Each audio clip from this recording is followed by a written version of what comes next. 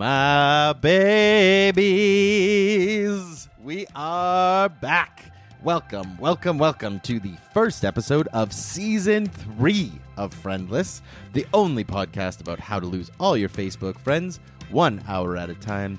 As always, I'm your long-lost host, James Avermenko, back from the cold of hiatus, from the long darkness of no podcasting land. That's right, I have returned with an all-new bundle of interviews for your listening pleasure. So my initial idea for Season 3 was going to be centered entirely around high school, just high school friends. That was it. The plan didn't really come to fruition. A lot of talks kind of fizzled out. Totally cool. All good. But luckily, it may not have worked for the entire season, but it did work for this episode because I have my old high school friend and fellow UVic alumni, Nazneen Doyle, on the show. Now, Naz is currently a junior high teacher, something we talked extensively about in the interview, but she was also instrumental in the recent, call it the agitation at UVic, to assess the systemic change that's needed in their treatment of the BIPOC and female student body. We talk quite extensively about how schools are adapting, or not so much adapting, to the new demands of keeping school students and schools safe, as well as our mutual history of being beaten up by theater school and the emotional scars from that experience. So, I've been away for a while. I took a lot longer hiatus than I expected I would. But it has been so needed, so refreshing, and I am back now and ready to produce. But I do feel like I want to caveat right from the start of the season. I do believe that this sort of like create things all the time and always be producing mentality is super unhealthy. So I'm going to simply commit to creating as much as I can when I can. And if I need to take another break, I'm going to. If I ever need to do anything like that, I will give everybody fair warning. But, maybe this is just putting too much energy into hypotheticals that haven't even happened yet. But I just thought it would be worth kind of saying right off the top. But the truth of the matter is, I'm just so excited to be back podcasting. I'm so excited to be back with you, whoever you are. I love you. I genuinely love you. And I just thank you for being here with me for this wild ride.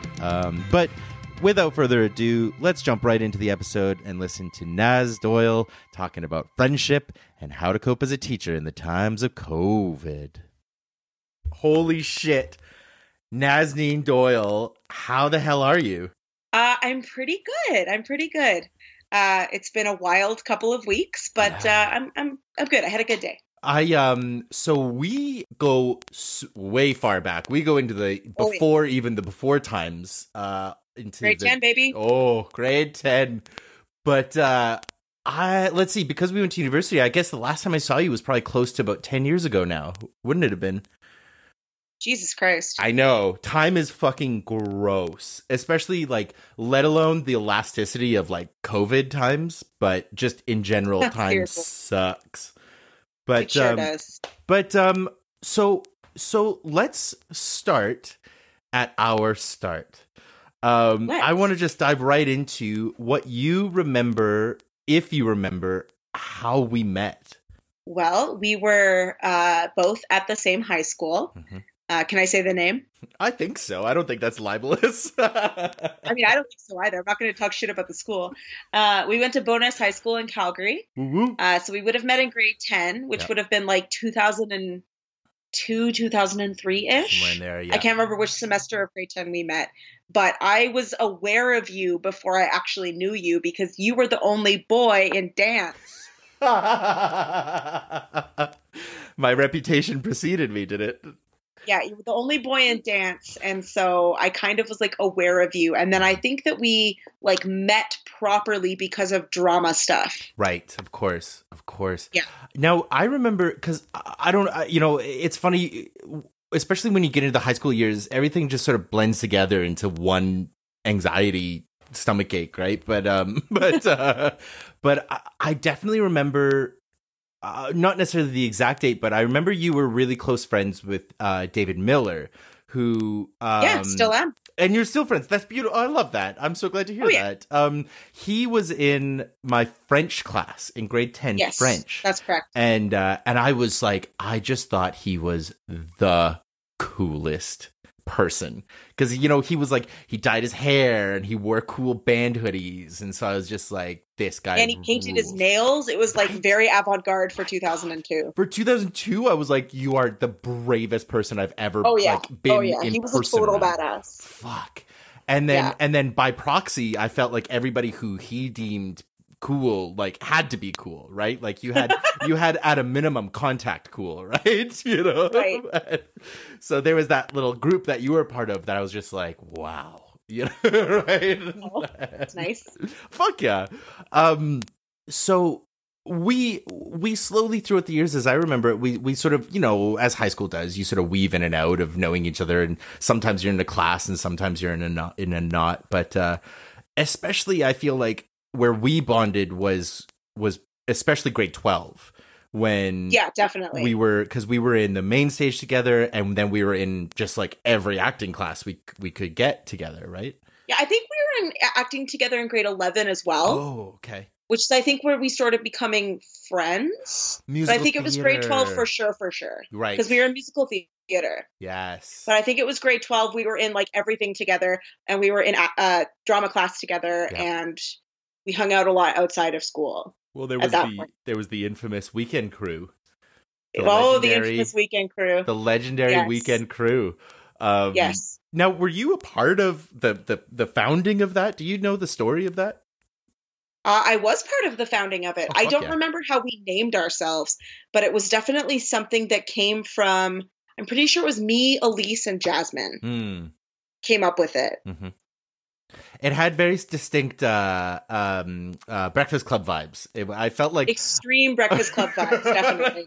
I always got the feeling like y'all had watched Breakfast Club one weekend and were like, all right, here we go. Breakfast Club, weekend crew. I mean, it wasn't as explicit as all that, but, you know, we definitely watched the Breakfast Club many times. So you went on to now, did you take a gap year? Is that what ended up happening? Because I did. I took 1 year off because I wanted to make some money. Gotcha. Okay. Because as I remember, it was from my side was, you know, we graduated together, and then I went off to UVic, and then a year later you showed up, and I was like, fuck yeah. Correct. Right? Somebody I know. And so what did you do in that time?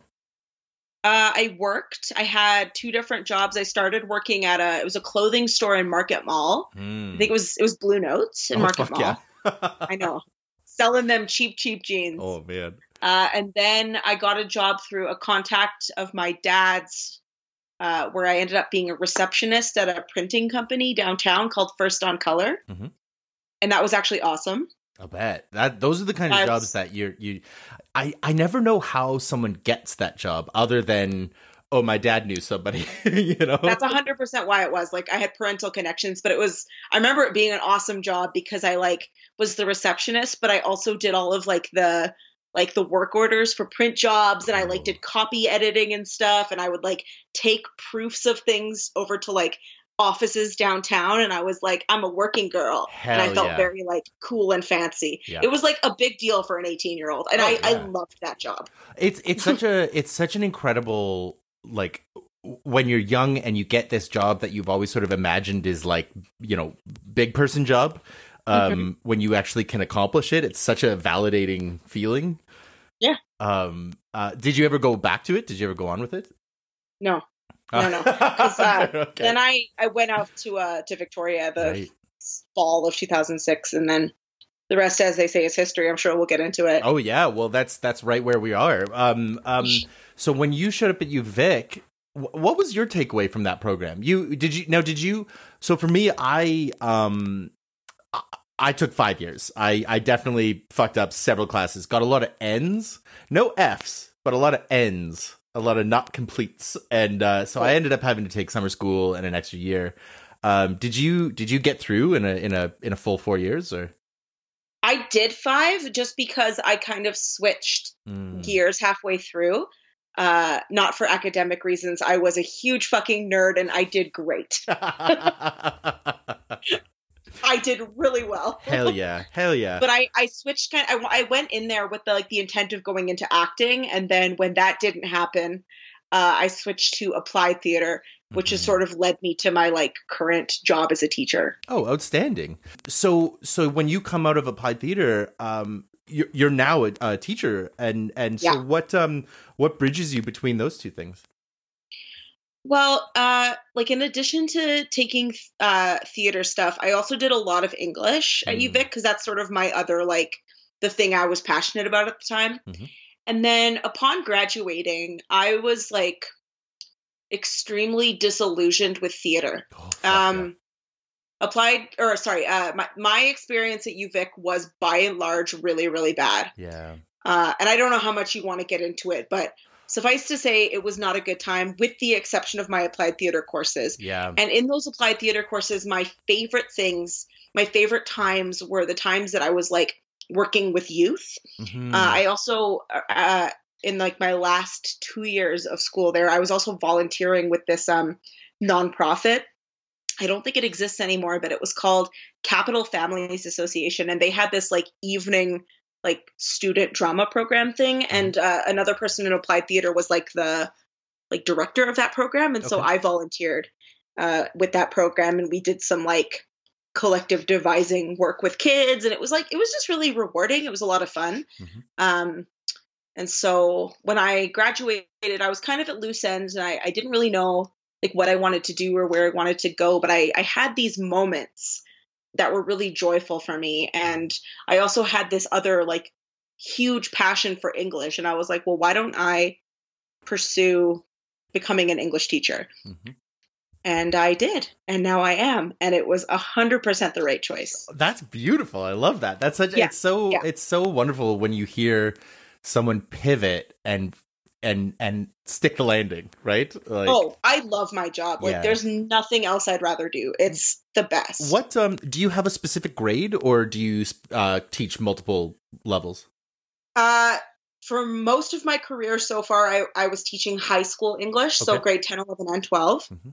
But I recently, so this September, I'm in a new school teaching grade 8 humanities. So it's language arts and social studies. Mm-hmm. So it's a bit of a switch, littler children. It's funny because I've always thought if I was going to teach, I'd be trying to teach high school, but I have such a deep respect for junior high teachers because for me, junior high was probably the worst 3 years of my childhood. And so I feel like the teachers who are in that time period who have to deal with that constantly day in, day out with, 30 of the most miserable, what do you call it? Hormonal little shitheads, right? Yeah, totally. It's just a battlefield. It is a tough time. My junior high experience was also terrible. And I think that's all the more reason to want to be there and work with them because they need adults who care about them and are really invested in them. So I really like it. I taught junior high in my practicum and I really liked them. They're basically the human equivalent of puppies. Their feet are too big. They're not good at maneuvering their bodies through space. Yep. Their voices are all weird. They've got strange smells and they're just really sweet. Yeah. They're really sweet. They're just precious babies, and I really, really like them. Oh, that's so wonderful. It's sort of, they crack me up. It's just it's really wonderful also to hear teachers with I'm not saying that these are teachers I know, but I have definitely heard teachers, speak with such a almost vitriol about their students and this resentment, 100%. right? 100%. And it's I don't understand it because it's you hold these precious little jewels in your hand, and if you do your job right, you change lives forever. For real. If you don't like kids, get the hell out. Right? Let somebody else who wants to do it do your job. Definitely. Definitely. There's easier ways to make a very middle of the road living. I was gonna say you're not exactly rolling in it, No, I don't. You don't do this because you want to get super paid. Totally. I make enough money. I'm not complaining or anything, but I could go into oil and gas and be getting a lot more money and put in probably fewer hours. Yeah. You know what I Good mean? Lord. So Yeah. you've got to love it. So in terms of teaching these days, so we're in a really unique spot. This week was the first week back for you, right? It was indeed. And how and how was it? Listen, it has been buck wild. Yeah. It's been wild. Like I would say overall, I'm really glad to be back. We had to go fully online in March, and I hate teaching online. I hate it. Yeah. There's no part of me that's well suited to it. I'm an extrovert. I need to get out of my house. I need to be around people. I need to see my kids. So it was awful teaching online. So in that regard, I'm really happy to be back. But there's so many like new like rules and regulations in place. There's a lot of things that are still up in the air. There's a lot of unanswered questions. And it feels like we're sort of building the plane as we fly it. You know what I mean? Yes. So it's wild. Now, in terms of, so for instance, like try and because, you know, I'm not somebody who's got any right to be anywhere near a school these days. So on any level. And so what would a typical day for a student look like these days? Like in terms of within the sort of parameters of this new normal? So I think things probably look different in high school, but in my school, which is a middle school of grades 5 to 9, the kids are not allowed to enter the building until 15 minutes before the bell. And then teachers go out and they open the doors. Every grade has a designated door that they have to come in and a designated stairwell that they have to use to get up to their room to sort of like mitigate crowding and bottlenecking. Kids have to have masks on. We've got like tape lines down the center of the hallways so that you walk on the right side. You know what I mean? Like a car. All of the desks are in like individual rows with as much space between the desks as we possibly can, which is not 2 meters because that's not possible in your average classroom. No, like not with, you know, however many kids you've got. So yeah, they wear masks basically all day. They're in the same classroom all day in their cohort and the teachers are moving. So I'm moving, but my kids are staying. Okay. 'Cause I have 2 sections of humanities, so I am going back and forth. And are they given chances to like kind of get up and move around, or like how are they? Yeah, we're trying to build in breaks throughout the day. It's not something that's like super standardized, but I give my kids breaks. I've got a few kids that have like ADHD and really benefit from like body breaks, and so those kids that they're allowed to go like do a lap around the school if they're like feeling, you know, antsy. Like I took my kids outside last period of the day today. We were doing like a class discussion in social studies. And I was like, we can do this outside on the grass, you know, and just trying to like build in those moments for them where they're not feeling like they're trapped. Yes.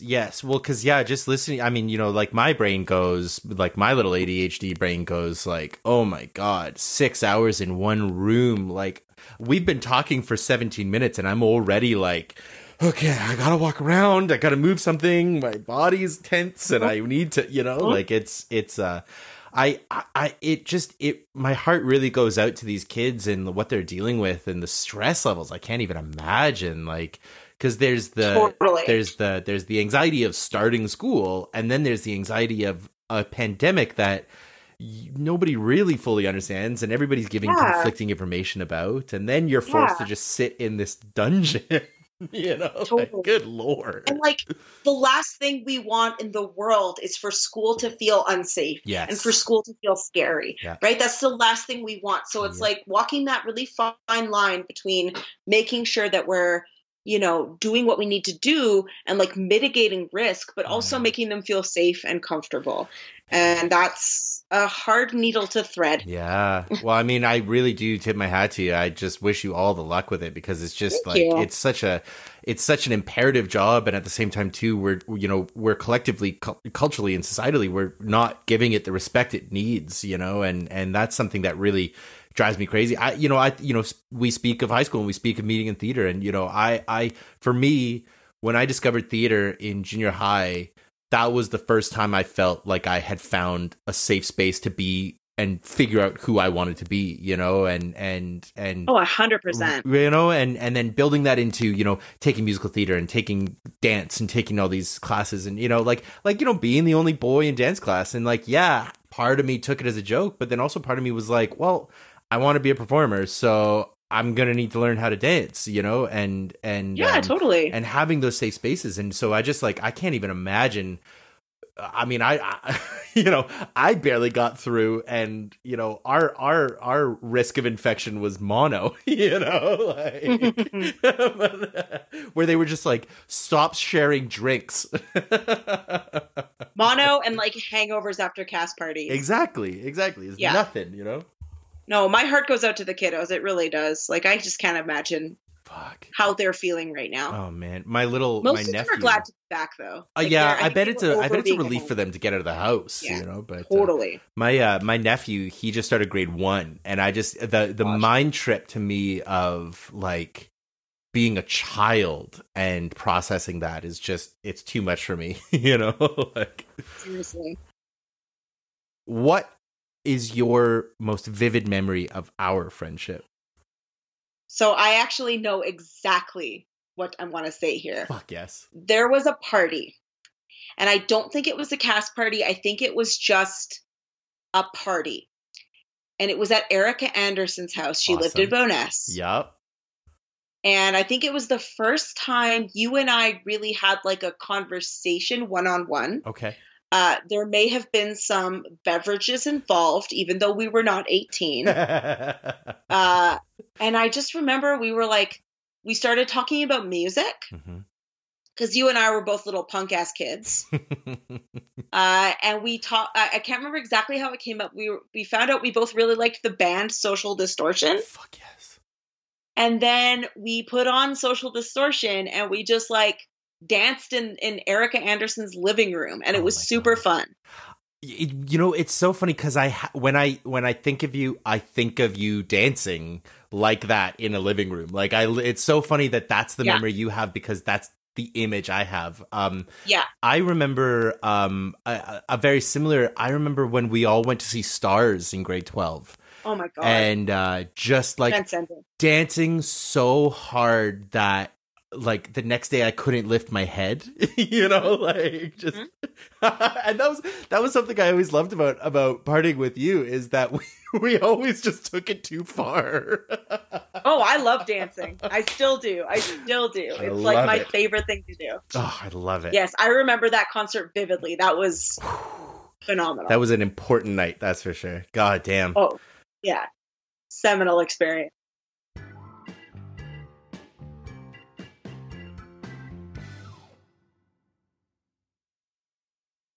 Well, I'm really interested in hearing how, like, pandemic times have been for you. Like, what have you been doing? Yeah.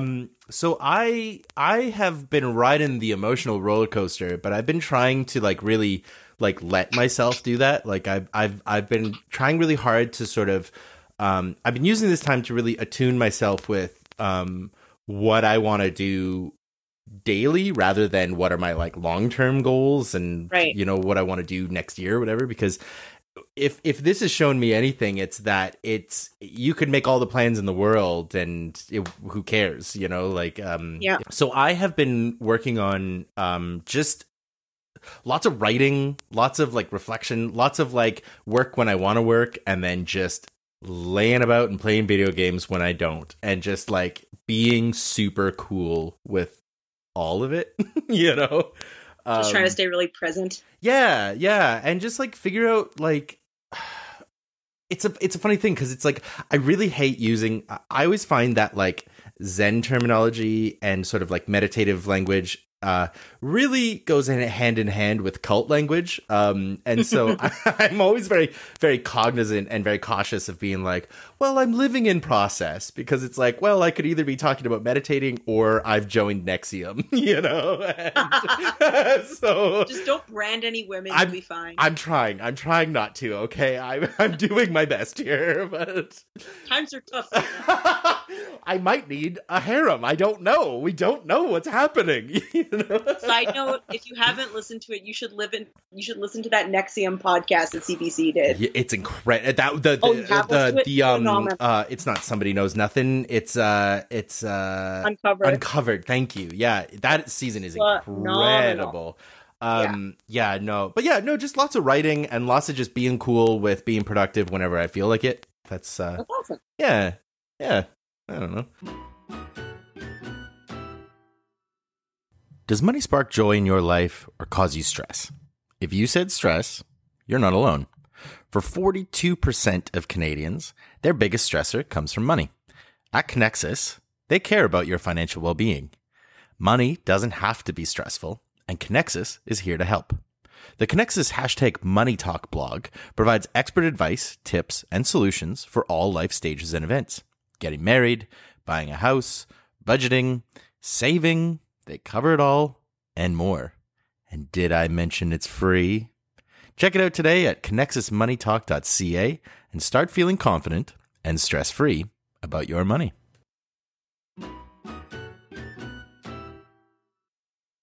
So something I've been wrestling with a lot recently, especially, but over the last couple of years, has been this idea of, am I a good friend? Have I been a good friend? And what is it to me that makes a good friend? So you know, I mean, I'm sure you could look up Merriam-Webster's and say, you know, a friend is somebody you know, whatever. Which is how a grade 10 would start their essay about friendship. Exactly, right? So, but like, I guess for me, what I'm driving at is what is a good friend to you right now? Sure. So at this point in my life, now more than ever, I realized that like the number one thing that I value in my friendships is like a pretty deep level of emotional intimacy. I don't know, like I've seen some shit in my life. I've had some pretty terrible experiences.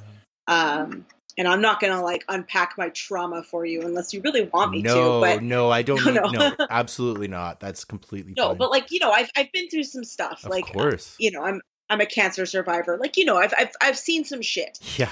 And at this stage in my life, I just feel like I don't have a lot of time for relationships that are shallow.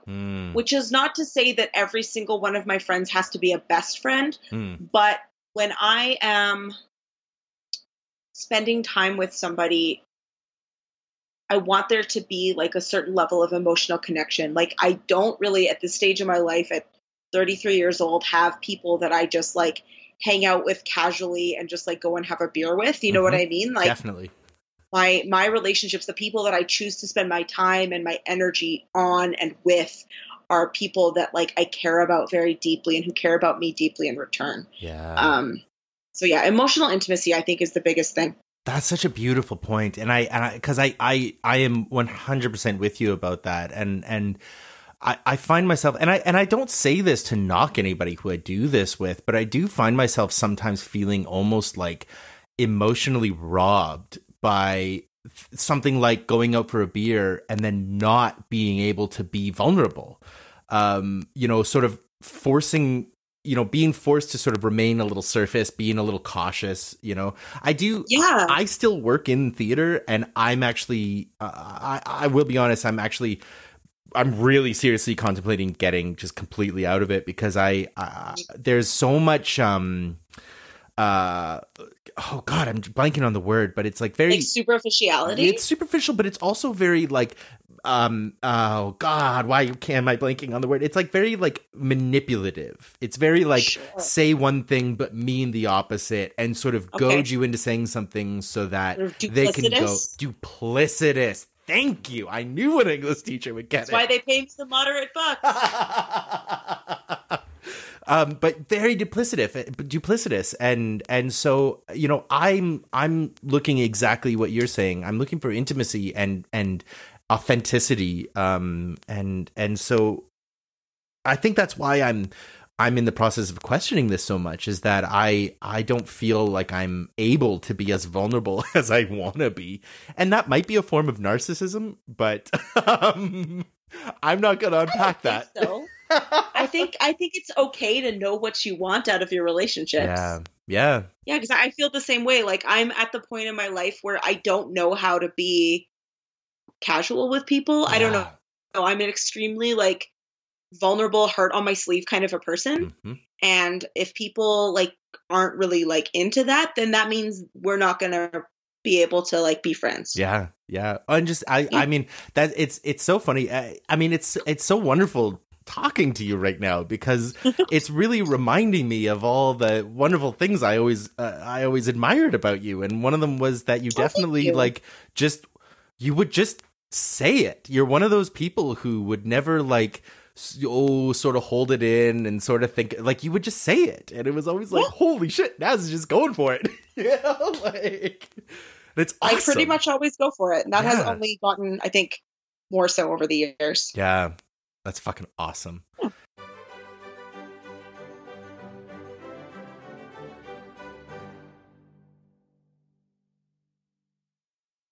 So you've alluded to this a little bit, but my next question from you is like, what is your current relationship with theater?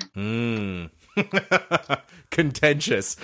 I'm having a hard time with it, to be completely honest, because I'm starting to realize that that sort of dream that is theater, when you say the word theater to a theater kid, you know, when you're 16 and you've seen your first big play and you think like theater is, and then it's that like that magic, whatever that thing is.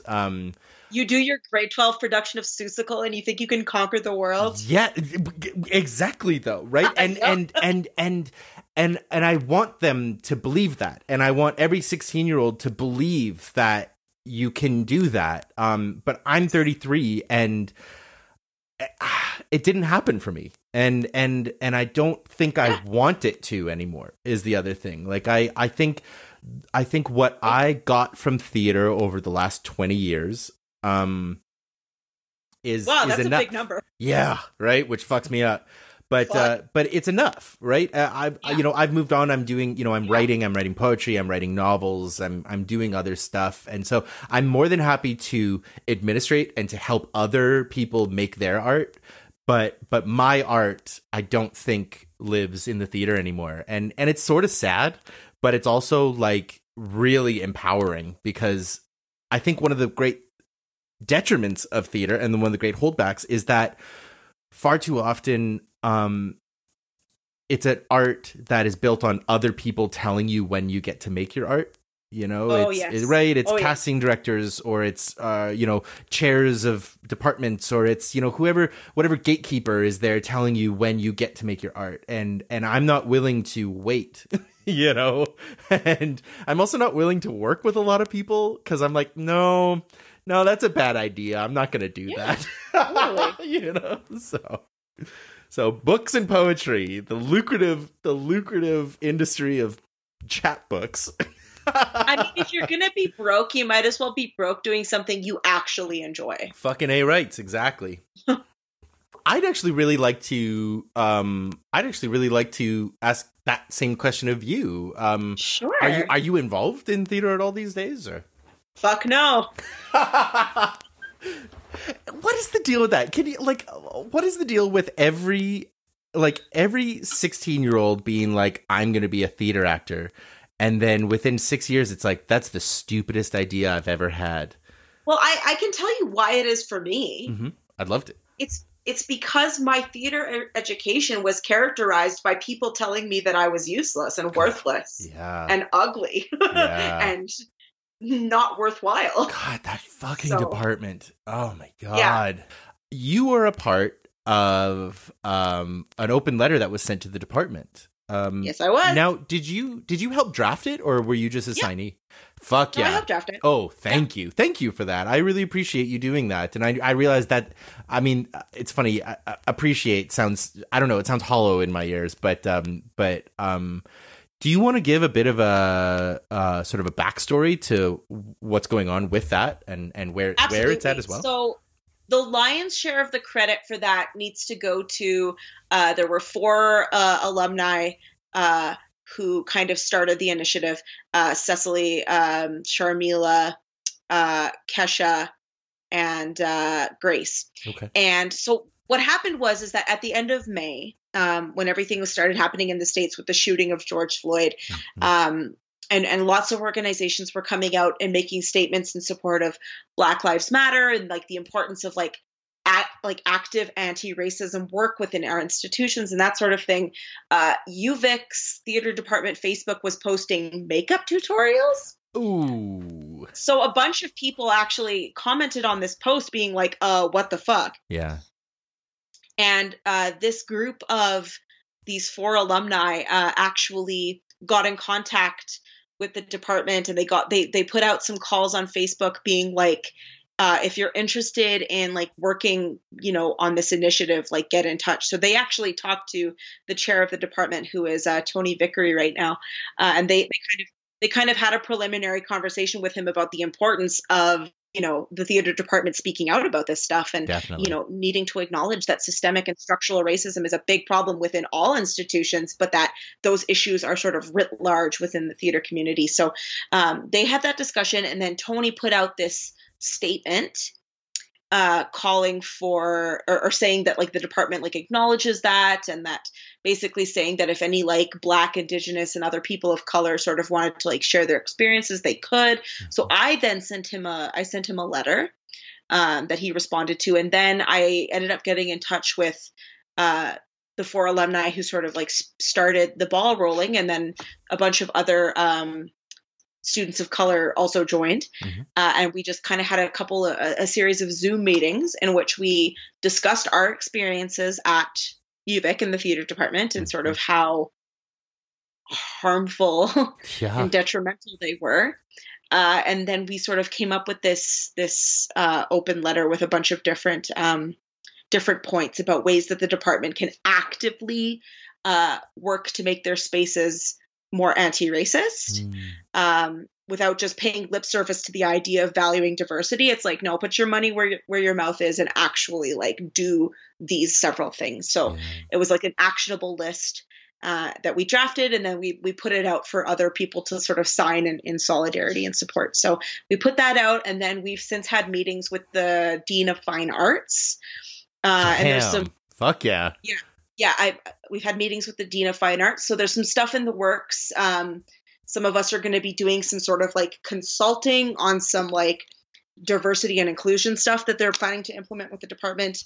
And we're going to get paid to do it, which is pretty cool. Fuck yeah. So yeah, I've been trying to like actively help make at least one institution less of a racist hellhole. Fuck yeah. Man, they all need some help. they're oh my God. Good Lord, not one has escaped. That's fucking awesome. And thank you for doing that work. And I mean, it's like it's I feel like I don't know. I don't even know exactly how to express it, because it's like I feel like as somebody who's, straight, white, male, cis, like I'm literally everything that's like just privilege in this conversation, and I want to speak out, but I'm more interested in just listening, and that's not out of me wanting to be silent and not like say the wrong thing. Like I say the wrong thing all the fucking time. I just I'm more interested in just listening,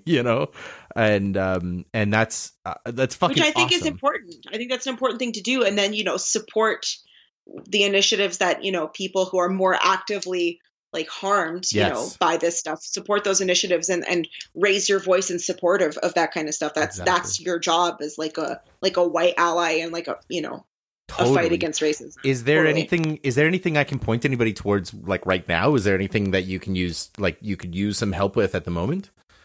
I don't think so. Yeah. Okay.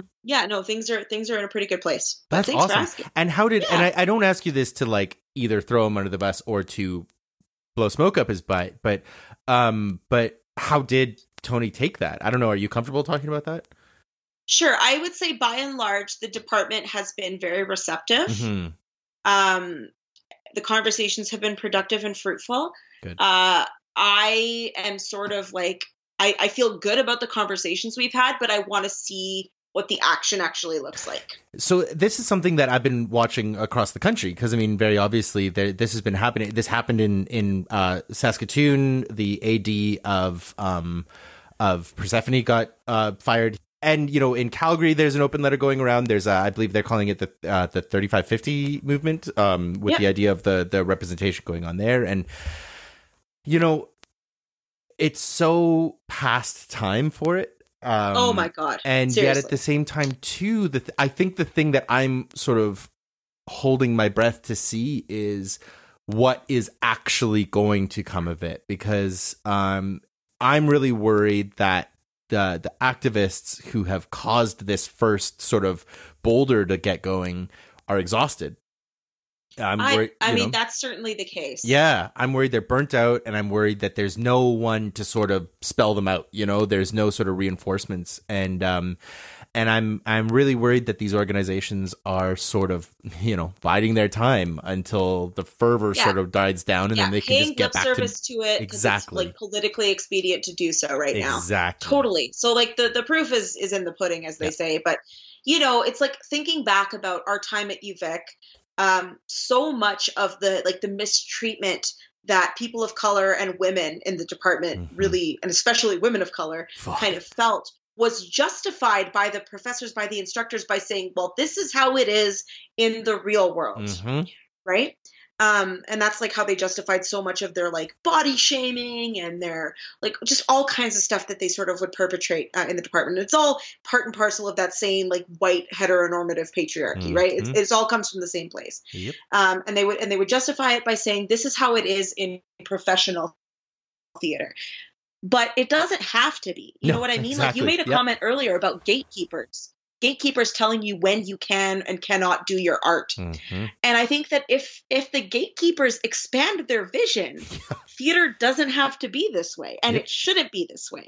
But instead, it perpetuates itself by sort of like training a generation of theater artists who either buy into that or they leave because they're so disillusioned. I always so the people who are making the theater are the ones who continue to like perpetuate those really antiquated beliefs about what theater is and who gets to do it. Because they either prosper under the system or have learned how to sort of play the game, you know? I really equate it to like cult mentality. Because when you listen to some people talk about ADs and when you listen to them talk about directors and you listen to people, you know, how the way they schmooze, it's like, it's just cult mentality. Because it's like suddenly you can't say anything bad about the cult members because then you'll never get a job. Exactly. Totally. It's toxic. It's fucking gross. It's this weird, toxic, insular little world in which there's very little accountability because there's that fear, right? Because Canada is a big country, but our theater community is very small. Well, and they make sure you know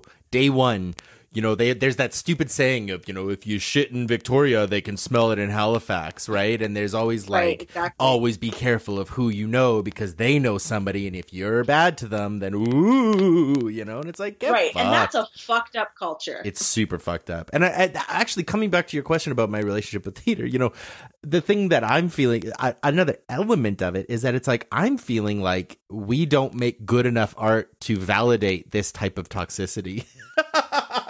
We keep putting on the same 10 plays. Exactly. Because old white people with money like to see them. Exactly. I think we've kind of touched on it, but I wanted, because I've been so mired in this like stuff with UVic these days, I was just kind of wondering, like, what are your like abiding memories of the theater program at UVic that we both went through? You know, you said, you know, you spent 5 years being told no, and that's how I come out feeling of it. You know, I felt so beat up.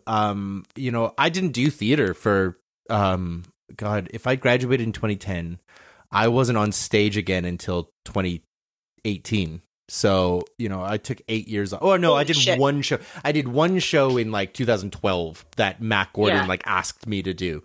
But Right. but like I didn't act for 8 years because the you know, I worked in theaters. You know, I got box office jobs and I got you know, front of house jobs and stuff like that. But I got out of that program just feeling like such garbage, and I felt so betrayed because it's like I went in, you know, idealistic, thinking that I was just going to learn how to make art, and then I was robbed, you know, fucking Literally.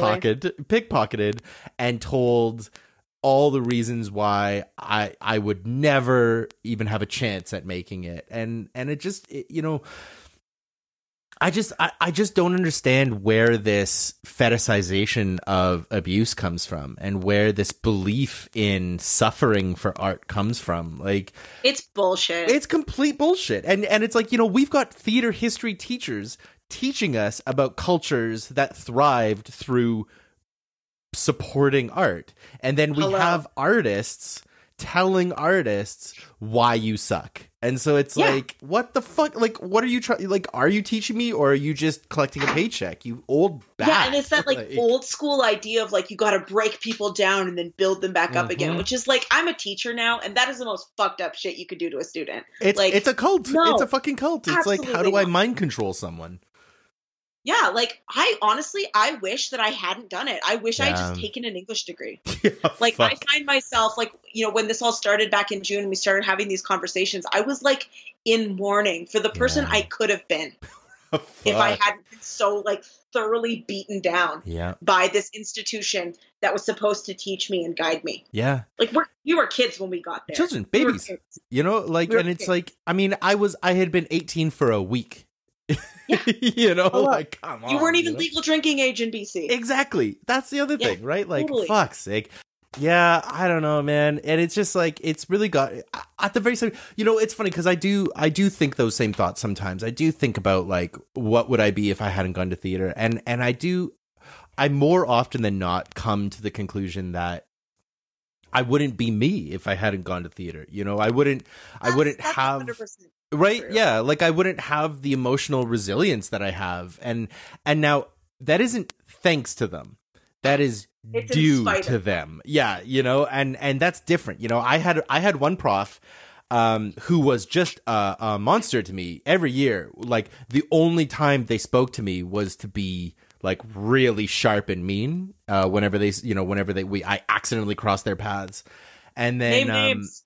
I can't You don't do it have on the to. You show. don't have I can't do it on the show. I actually already did. If you go back and listen to season 2, you'll hear their name. But I feel like I probably know who it is, but yeah, I mean, you'd know. I'll tell you. We'll stop recording after, and I'll tell you. But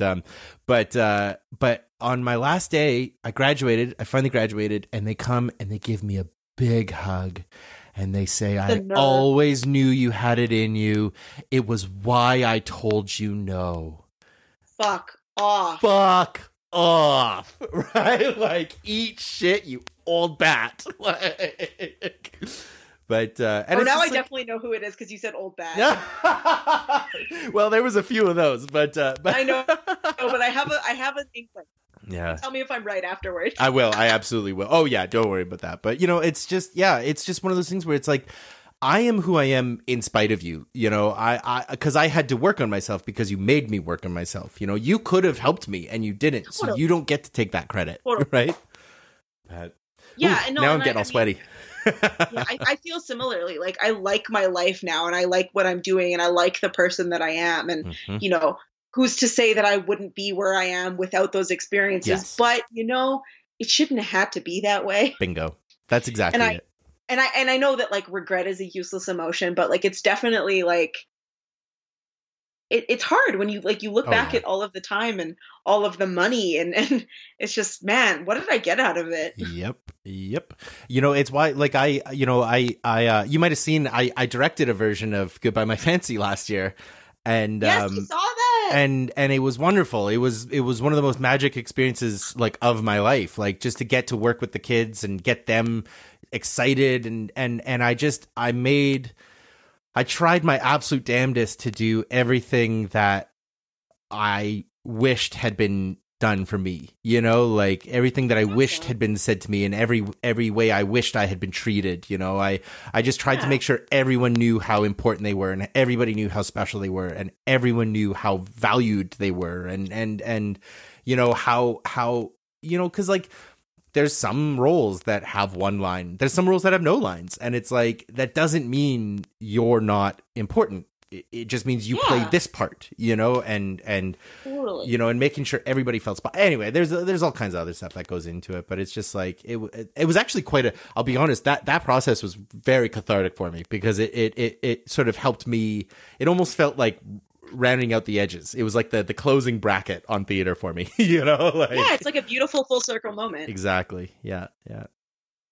Fuck, Naz, you're the fucking best. I miss you. I just you. Like you know, I have nothing but just the absolute fondest memories of you, and I just like it's so. Likewise, my friend. It's just likewise. It's so wonderful to hear your voice and to hear you doing good, and you know, you're definitely you're you are a part of a really, really important part of my life, and I, you know, when I talk about like the sort of, you know, when I talk about regrets, what I regret is my inability to maintain friendships, you know, and like, because I think so fondly of everybody. I think these like, I think nothing but just amazing things about people, and then I don't talk to them, and I feel dumb, or I feel, you know what I mean by that? Like, I know exactly what you mean. Like, I have similar feelings also, and it just like and it feels so, you know, it's like fuck, you know, it's like that's 10 years of not being friends with Naz, like fuck, you know.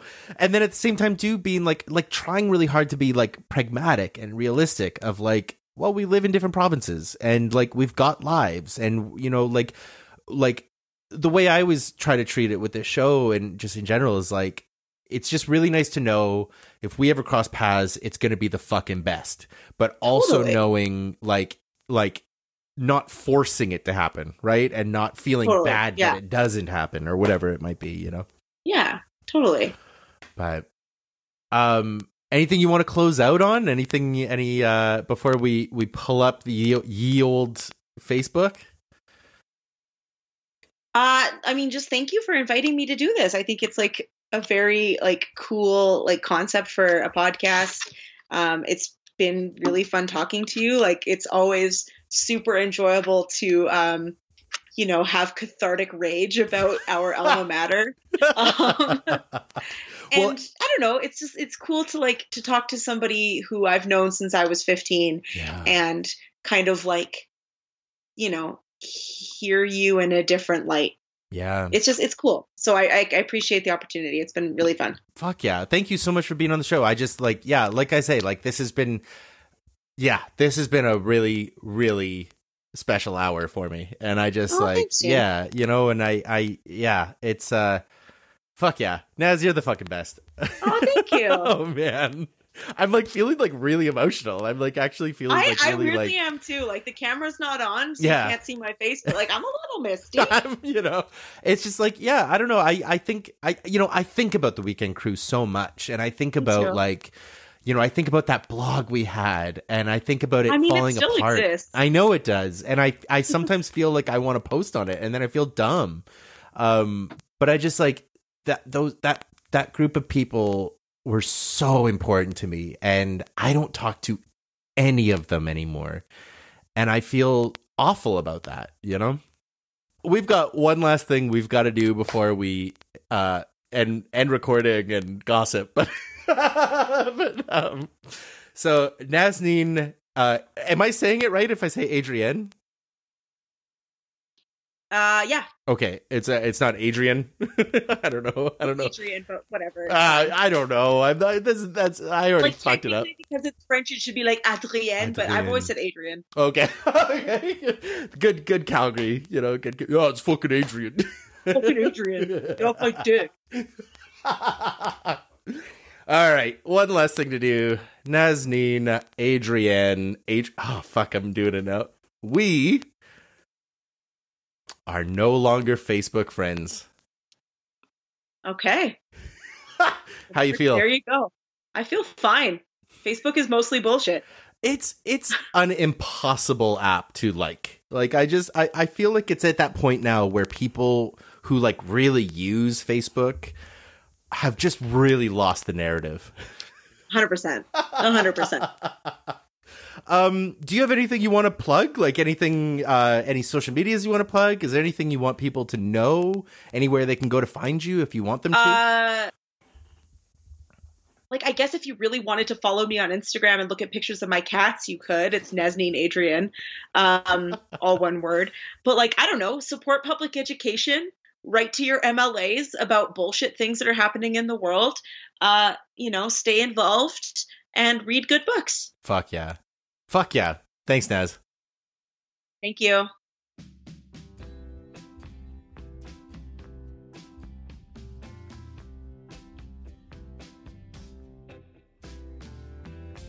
And that's it.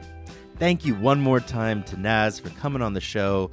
I remain so grateful, not only for the work she's doing with students, with you, Vic, but just for being my friend in such a tumultuous time in both of our lives. And I'm just so grateful that she is somebody who is alive today. If you like this show, please, please, please like, share, subscribe, give it a 5-star rating on iTunes. That helps me so much in getting the word out on the show. Share the links, share it on your Facebook. Let people know what you think of the show and what you think of me. Unless it's mean things, in which case, just like, be cool, you know? Let's get this show so popular that my dad finally loves me. He finally stopped seeing me as the black sheep of his children. If you want to get at me for any reason, you got questions, you got concerns, you got something you want to see on the show, you just want to shoot the shit, whatever, you can find me on all social media at friendlesspod, or you can email me at friendlesspod@gmail.com. And if you haven't yet, buy my new ebook, An Actor Despairs. Speaking of abusive theater experiences. It's only $10 on my website, and all the proceeds are going towards making Friendless the best show I can possibly produce out of my back bedroom. You can get your copy at friendlesspod.com. That is it for me, but tune in next week when I'm interviewing the founder of the Saskatchewan Podcast Network, Dale Richardson. Ooh, don't want to miss that one. But for now, take care. I'll catch you next time. Fun and safety, y'all.